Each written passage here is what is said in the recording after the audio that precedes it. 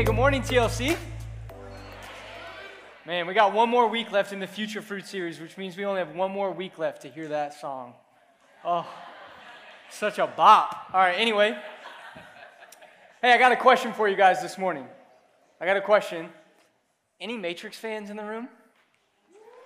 Red pill, blue pill. Yeah, we love the Matrix. All right, so here's the deal. A little less than a year ago, there was a new Matrix movie that came out. It's kind of a reboot. It's called Matrix Resurrections. Man, somebody feels a certain kind of way. All right, here's the truth. The reviews were kind of so-so because the movie was kind of so-so. All right, but the movie is not without some cool, awesome scenes. All right, one of my favorite scenes in the movie is this really cool, powerful scene where, no spoilers here, okay, but it's towards the end of the movie and things are going horribly wrong and there's this crazy mission that needs to be accomplished so that the good people can beat the bad people and yada yada, right? You guys all get it, right? You've seen these movies, right? Okay, so in this scene, what happens is there's this general and she comes forward and she looks at her team of like 12 people or whatever, and they're like her people. I don't know if they're pilots or whatever they are. You know, they're her team, okay? And she comes to them and she says, I have a mission. This mission is risky. This mission will be challenging. For the people that will take it, you will be risking your lives. And she says, and I need 2 people to volunteer for this mission. And in this scene, in this Matrix movie, there's this line of 12 people. And before the general can even begin to explain what the mission is, she says, I need 2 people. And when she says, I need 2 people, this line of 12 people in complete sync, like they choreographed it or something, which they did because it's a movie, all 12 people, she says, I need 2 people. All of them step forward. Whoosh. And the general looks at these people and she says, what are you doing? Are you out of your minds? I haven't even explained what the mission is. And one of the people who's lined up, one of the 12, this guy speaks up, and he has like a Norwegian accent or something, because everybody has an accent in the Matrix, right? And I'm not going to impersonate a Norwegian accent, by the way. For some of you were like getting really excited. Not going to do that this morning. Okay, but he speaks up, and he says, General, we know you. And if you say this is important, none of us are choosing to stay home. Oh, isn't that so awesome? Like some of you guys are so pumped. You're like, yo, plug me into the Matrix right now, baby. Jack me in. I'm ready to go. Oh, it's so awesome. General, we know you. And if you say this is important, none of us are choosing to stay home. This corny scene reveals a powerful reality that I want us to consider this morning. Our willingness to accept a mission has everything to do with how we view the person giving it to us. Our willingness to accept a mission has everything to do with how we view the person giving it to us. Here's the deal. We've been spending the last few weeks in this series, Future Fruit, which explains the futuristic-looking banana on the screen, okay? And future fruit is this invitation to join God in the work and the care and the sacrifice of today for the fruit of tomorrow. To plant trees that we may not sit under the shade of or eat the fruit from. Future fruit is really an invitation for our church. It's the season that we find ourselves in. It's the mission that we believe God has given us. It's the work and the direction we sense God is calling us into. And last week, Torrin laid out some pretty significant stuff for our church for this year. If you weren't here, I'd encourage you to go back and listen to it. Torrin laid out something significant for our church this year, sort of a theme, a calling cry for our church this year, this idea of risking the talents. You see, Jesus told a parable about a master and some servants, and the entire parable was a lesson about how the way that we view God impacts the way that we live our lives and impacts the decisions that we make. Is our view of God one of scarcity, or is our view of God one of abundance? Torrin stated very clearly that we, as individuals, that we together as a church, God has entrusted us with much. And so the question we find ourselves asking in this season is, how will we use the things that God has entrusted to us? Is our view of God one of scarcity, or is our view of God one of abundance? And it's out of this question. It's out of this desire to shift more and more to a view of God that says God is an abundant God, that we have arrived at sort of a goal. Our staff, our leadership team have arrived at a goal that we're going to chase after this year as a church, as a collection of individuals, that we, as a collection of individuals, would each grow in clarity on what our mission is. Individually, that we would know, that we would gain more clarity on the people, on the place, on the thing that God has called us to, our purpose, our mission, our calling. As we seek to shift our view of God as a scarce God to a God who is abundant, our hope is that at the end of this year that we would be like the 12 people in the Matrix, and we would be stepping forward and we would say, God, I know you. And if you say this is important, none of us are choosing to stay home. That's the attitude that we would have towards our mission that God has given us as individuals and collectively as a church. Now here's the deal. Before I even jump in, I just want to establish something. I know that the idea of a purpose, of a calling, of a mission evokes a lot of different emotions for a lot of different people. There's some of us in the room, like we know our mission. When people mention it, we get excited, we get pumped, we're ready to share it with anybody who's willing to ask us. There's others of us who, when we think about our mission, we think about the small, insignificant thing that we believe God has called us to, and we don't really want to think about it. In fact, we'd rather actually shy away from it. It's too small, too insignificant, not interested. Some of us, we have no idea what our mission is, like at all. In fact, some of us, maybe like this is like your first time at church, like ever, and you're like, mission stuff? Like, did I just like get into like Top Gun or something? Like, what's going on, right?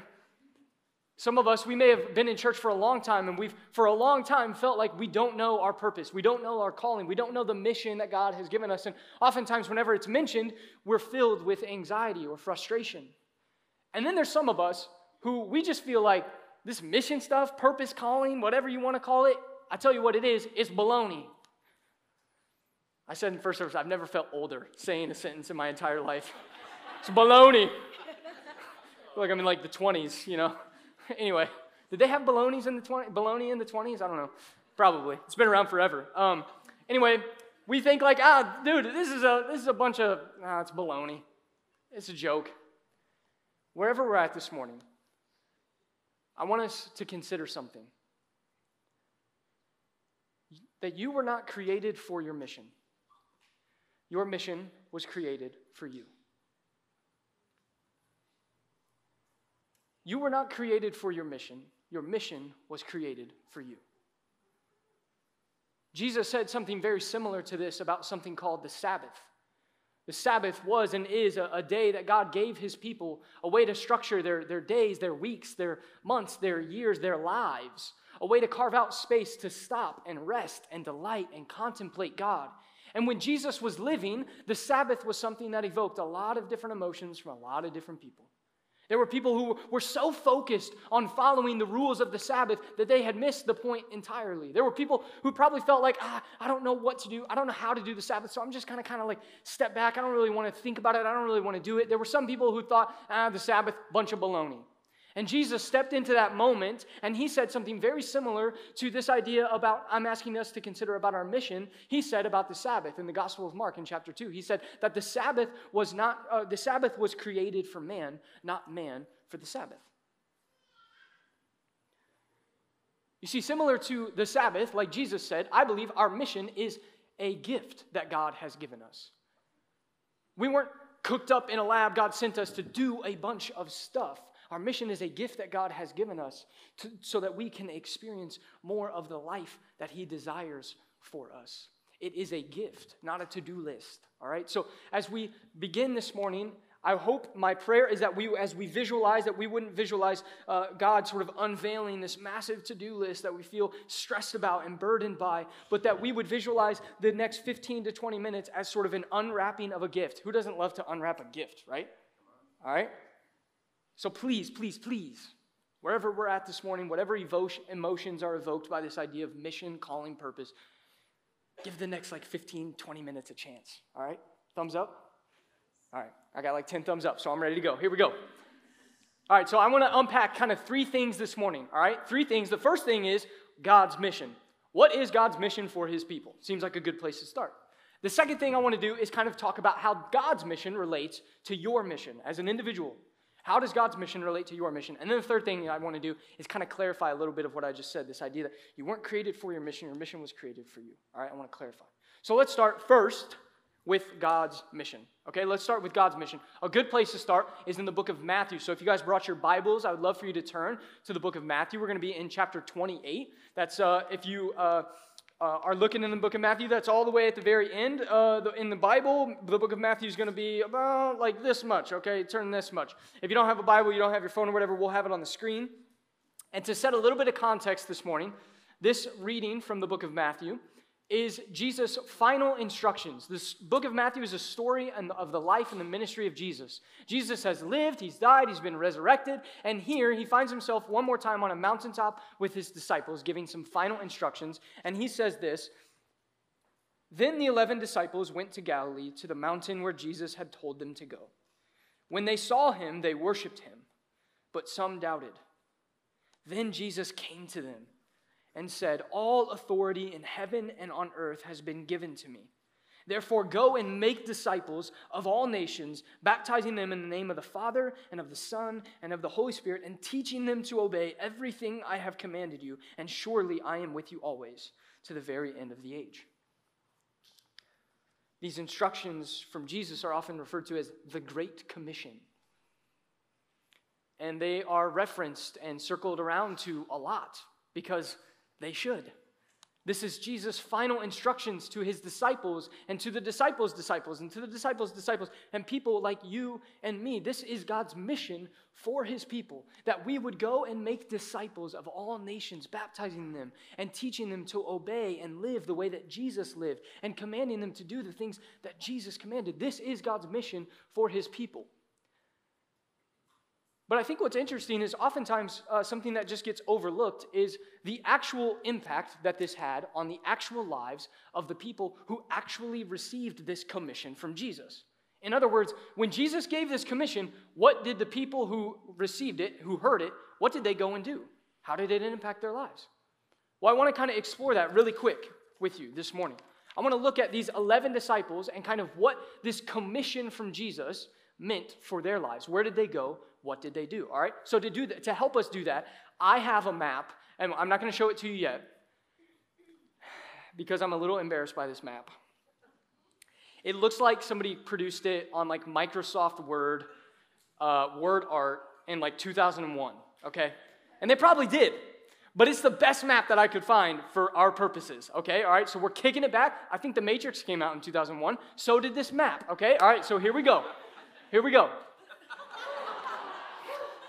Hey, we're about the next generation, baby. Look at that graphic. Okay, all right, anyway. All right, so here's the deal. We got these 11 disciples, right? And they end up going all over the place. Look, you can see, just to give a couple of examples, Peter, he began in Jerusalem, then he ends up, he goes to Samaria, then he ends up in Rome. You'll see that John ended up being exiled to an island called Patmos after ministering to some churches. Andrew was a fisherman by trade. He sailed north to Scythia. You can see there's a guy named James, son of Alphaeus, who's referred to by scholars as the Lesser James, which is just a terrible way to refer to someone, the Lesser James. I was thinking this week about poor Lesser James, who, by the way, like is believed to have written a book in the Bible, and he's still referred to as Lesser James. Anyway, and I was thinking, there's a family at our church who had a baby girl, I think just under a year ago, and they named her Austin. And I was like, how many years until people start referring to me as the Lesser Austin? Like, I'm just biding my time, a few more years, and then people will be like, oh, Lesser Austin, awesome, okay. So anyway, James, son of Alphaeus, he was a missionary. He went he was in Jerusalem as a leader, wrote a letter that we'll be digging into later this fall. You'll see Thaddeus or Jude was went east along with Thomas, Philip, and Bartholomew. They went together, it's believed, and they were in modern-day Armenia. Simon the Zealot, we don't actually know a whole lot on, but it's believed that he also ended up in Egypt, all right? Now, a lot of this is being pulled from Scripture as well as other ancient scholars that are doing their best. This is ancient history, all right? So this is our best guess with varying levels of confidence and clarity. But I share all this, I rattle all of that information off to sum things up with this, okay? So let's do some quick maths, okay? Let's do some quick maths.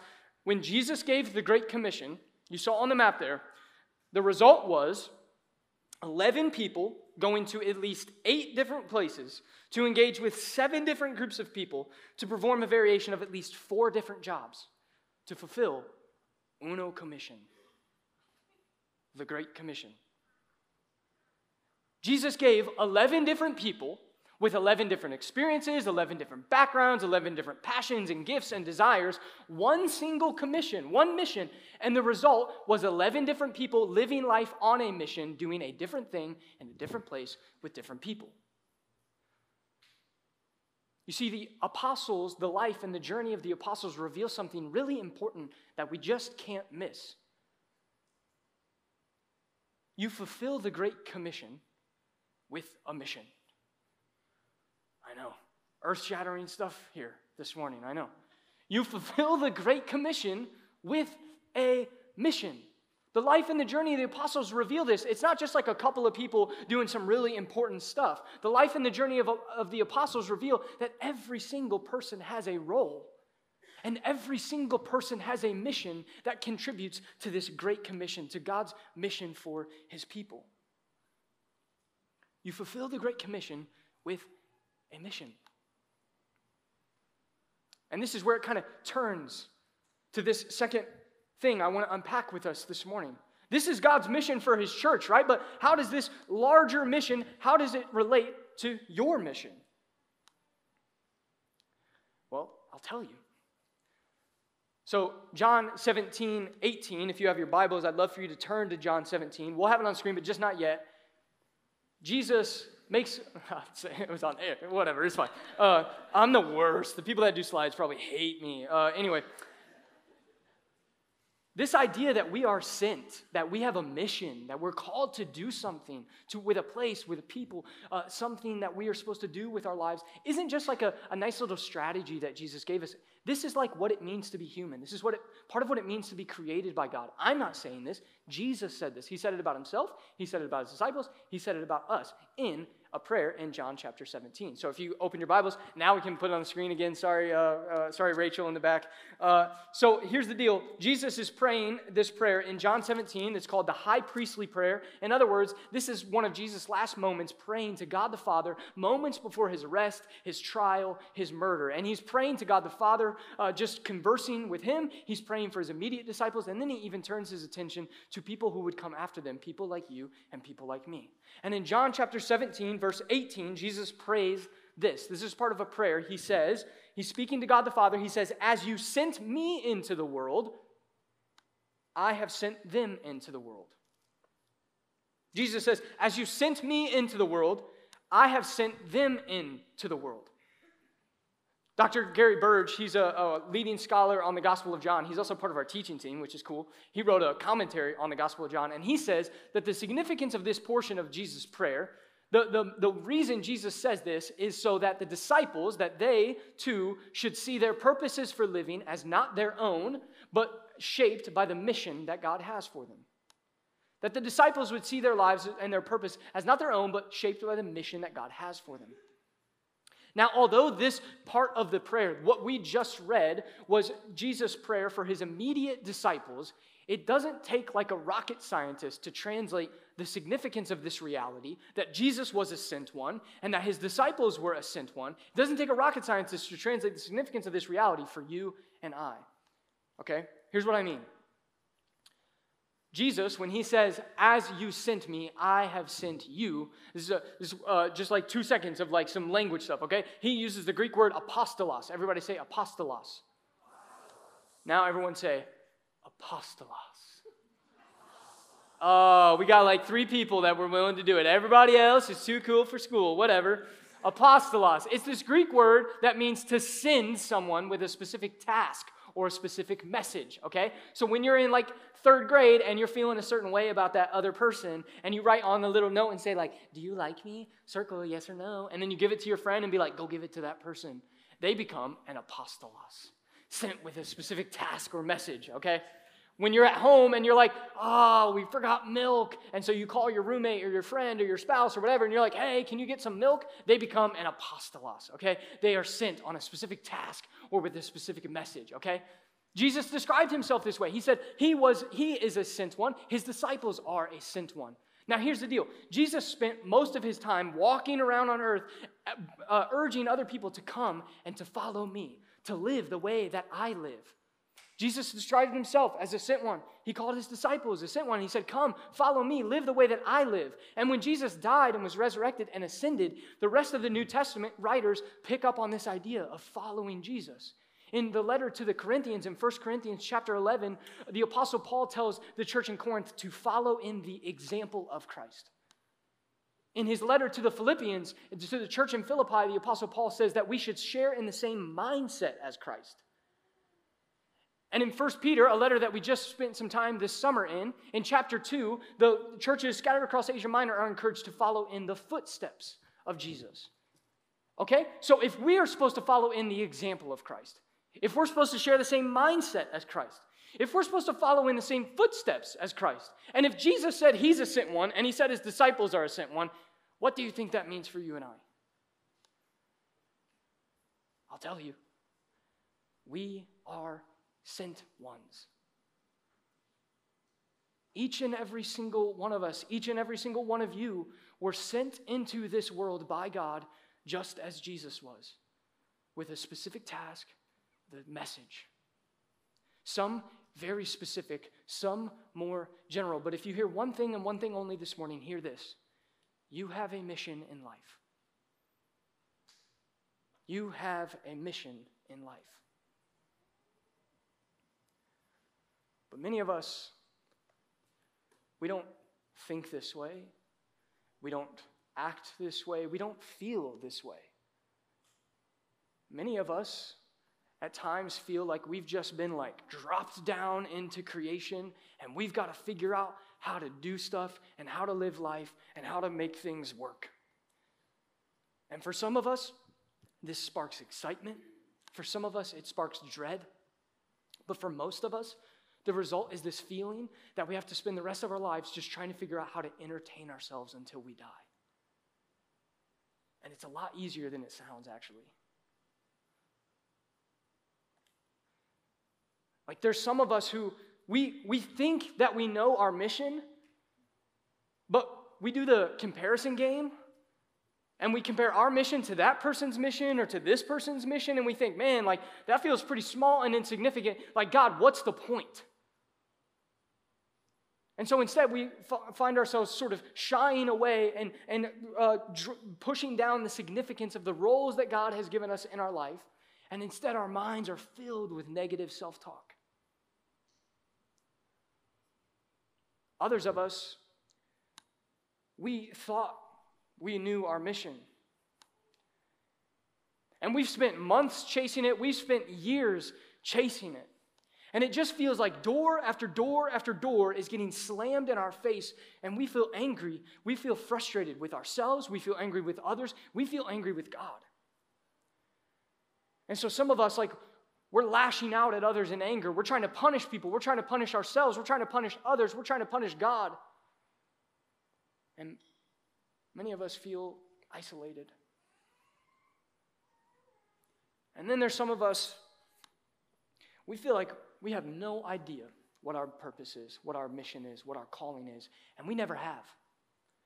Not in high school, not in college, not after college, not before you got that job or after you got that job, not before you bought that house, not after you bought that house, not before you got married or after you got married, not before you had kids or after you had kids. You have never felt like you knew your purpose. You have never felt like you knew your mission. You have never felt like you knew your calling, the people, the place, the thing that God has asked you to do. And so you detach, you distract with streaming and social media and this app or that app or buying clothes or buying gadgets or whatever you can do to numb the feeling of purposelessness that you have. And then there are some of us, we sense that God has a mission for us. In fact, we think we maybe know what it is, but we did that thing or we said that thing, and we could not possibly believe that God wants to use us, especially to do that. And so we deprive ourselves of self-care. We turn to alcohol. We turn to porn. We turn to eating, whatever we can do to punish ourselves and contribute to the lie that we've started to believe that that is what we actually deserve.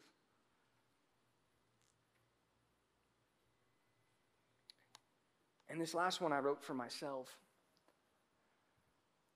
There are some of us, we love our life. We love our life. We got a great job. We got a great house, or houses. I wish I had houses, but just one house for me. We got a great schedule. And the last thing that we want is for God to come barging into our lives with a mission that disrupts our disastrously wonderful West Michigan lives and takes away from my great job or my great house or my great schedule. A mission that might cost something. And so we find ourselves with our heads buried in the sand, convincing ourselves that our mission is to do the bare minimum for a God who wants the absolute maximum for our lives. I wrote that one for myself. This morning I bring good news.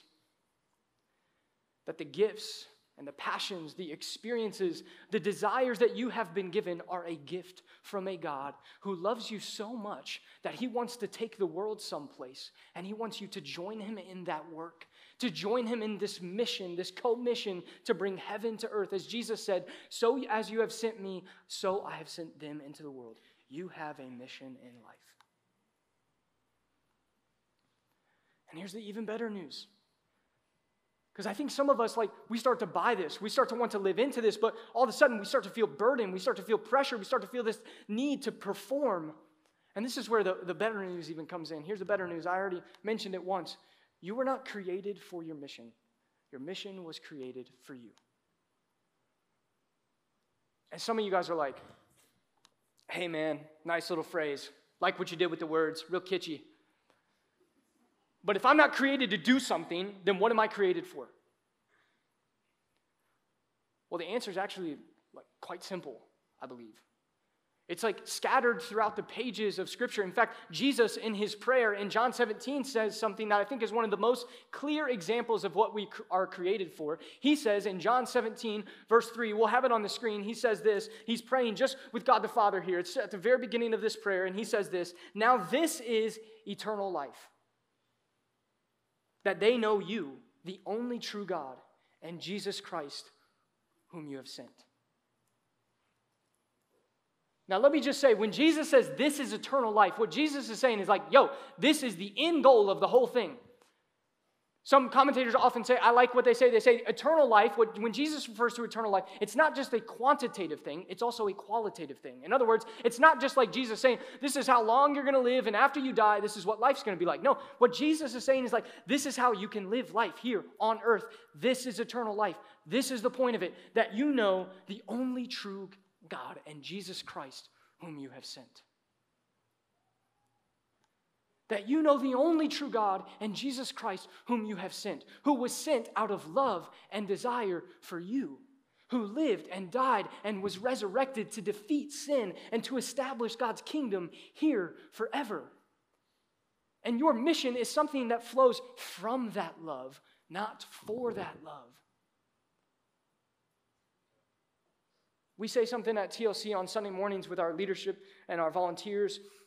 Every Sunday morning at 8:15, we gather for prayer for the upcoming services. And almost always, Torin, sometimes somebody else, but mostly Torin, he reminds our volunteers and our leaders with something, a little phrase. He says, you are not here to do something. You are here to be with someone. You are not here to do something. You are here to be with someone. It's just this simple reminder to our teams that, hey, while you might be here to serve some coffee or greet some guests or do kids ministry or whatever, you are primarily here because the almighty living God wants to meet you. And I don't think this is just the case for Sunday mornings. I think this is the case for our lives. Not that God doesn't want us to do things. Not that God doesn't want us to take our mission, but here's the deal. You can't give something that you haven't received. I played basketball growing up. I had hoop dreams, all right? If I was 1.5 feet taller, oh, baby, I'd be in the NBA right now. Most people, too. Anyway, here's the deal. Basketball, you know what happens when somebody passes you the ball, and if you try and make a move or do anything with the ball before you've actually caught it, you know what happens? You lose the ball. And then the other team gets the ball usually. Like it's bad. You get yelled at, you get benched, and you don't go to the NBA. I'm speaking from experience. No, I'm just kidding. You can't give something that you haven't received. And sometimes I think with this future fruit stuff, sometimes I think with this mission stuff, we can get so pumped up. We can get so excited. We're like, I want to know what my mission is. I want to do my purpose. I want to do my calling. And yet Jesus is sitting here saying, this is eternal life. Don't forget about it. That you know the only true God, Jesus Christ, whom he has sent. There's this thing called the Westminster Catechism, which is exactly as nerdy as it sounds.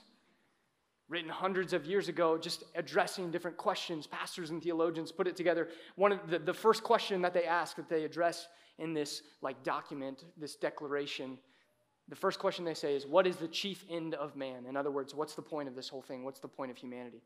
And I love the way that they phrase it. They say the chief end of man, the point of all of this, the point of humanity is to glorify God and to enjoy him forever. To glorify God and to enjoy God forever.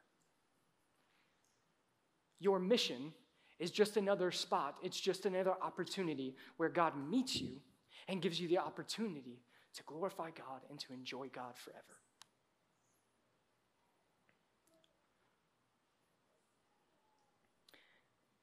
And our hope is that over the course of this year, that as we ask for more and more of God, and God comes where God's wanted, and as we seek to shift our view of God as a God of scarcity and more of a God of abundance, that we'd be sitting here a year from now like that line of the Matrix people who have received our mission, and we've stepped forward and we've said, God, I know you.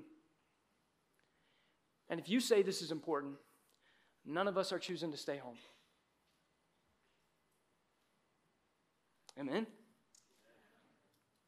So here's what we're going to do. We're going to respond in worship this morning. We got a song that we're going to sing. But as we move into this time of response, as we move into this worship, I want to invite a couple of different people forward to take a risk, a challenge by choice. Torrin said this last week. As part of the risking the talents, a risk that we might take is coming forward to just kneel, to bow in obedience to God, to say, God, I need you, or even to receive prayer from one of our prayer team members. All right, so this is a risk. This is a challenge by choice. I'm aware of that, okay? But I know that there are a group of people that I'm extra sensitive to this morning. A group of people who feel like I have no idea what my purpose or my mission is.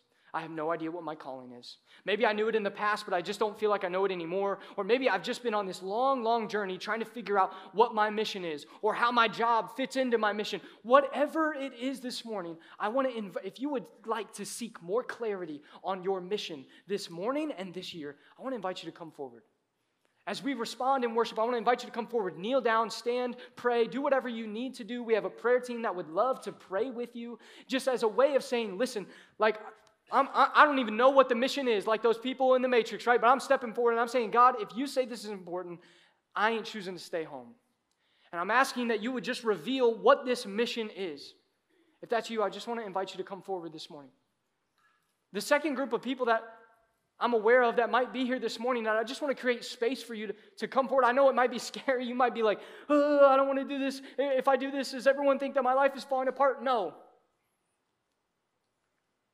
But there are some of us who need to, for the first time maybe, or maybe it's been a long time, and we just need to step back into this eternal life that Jesus offers.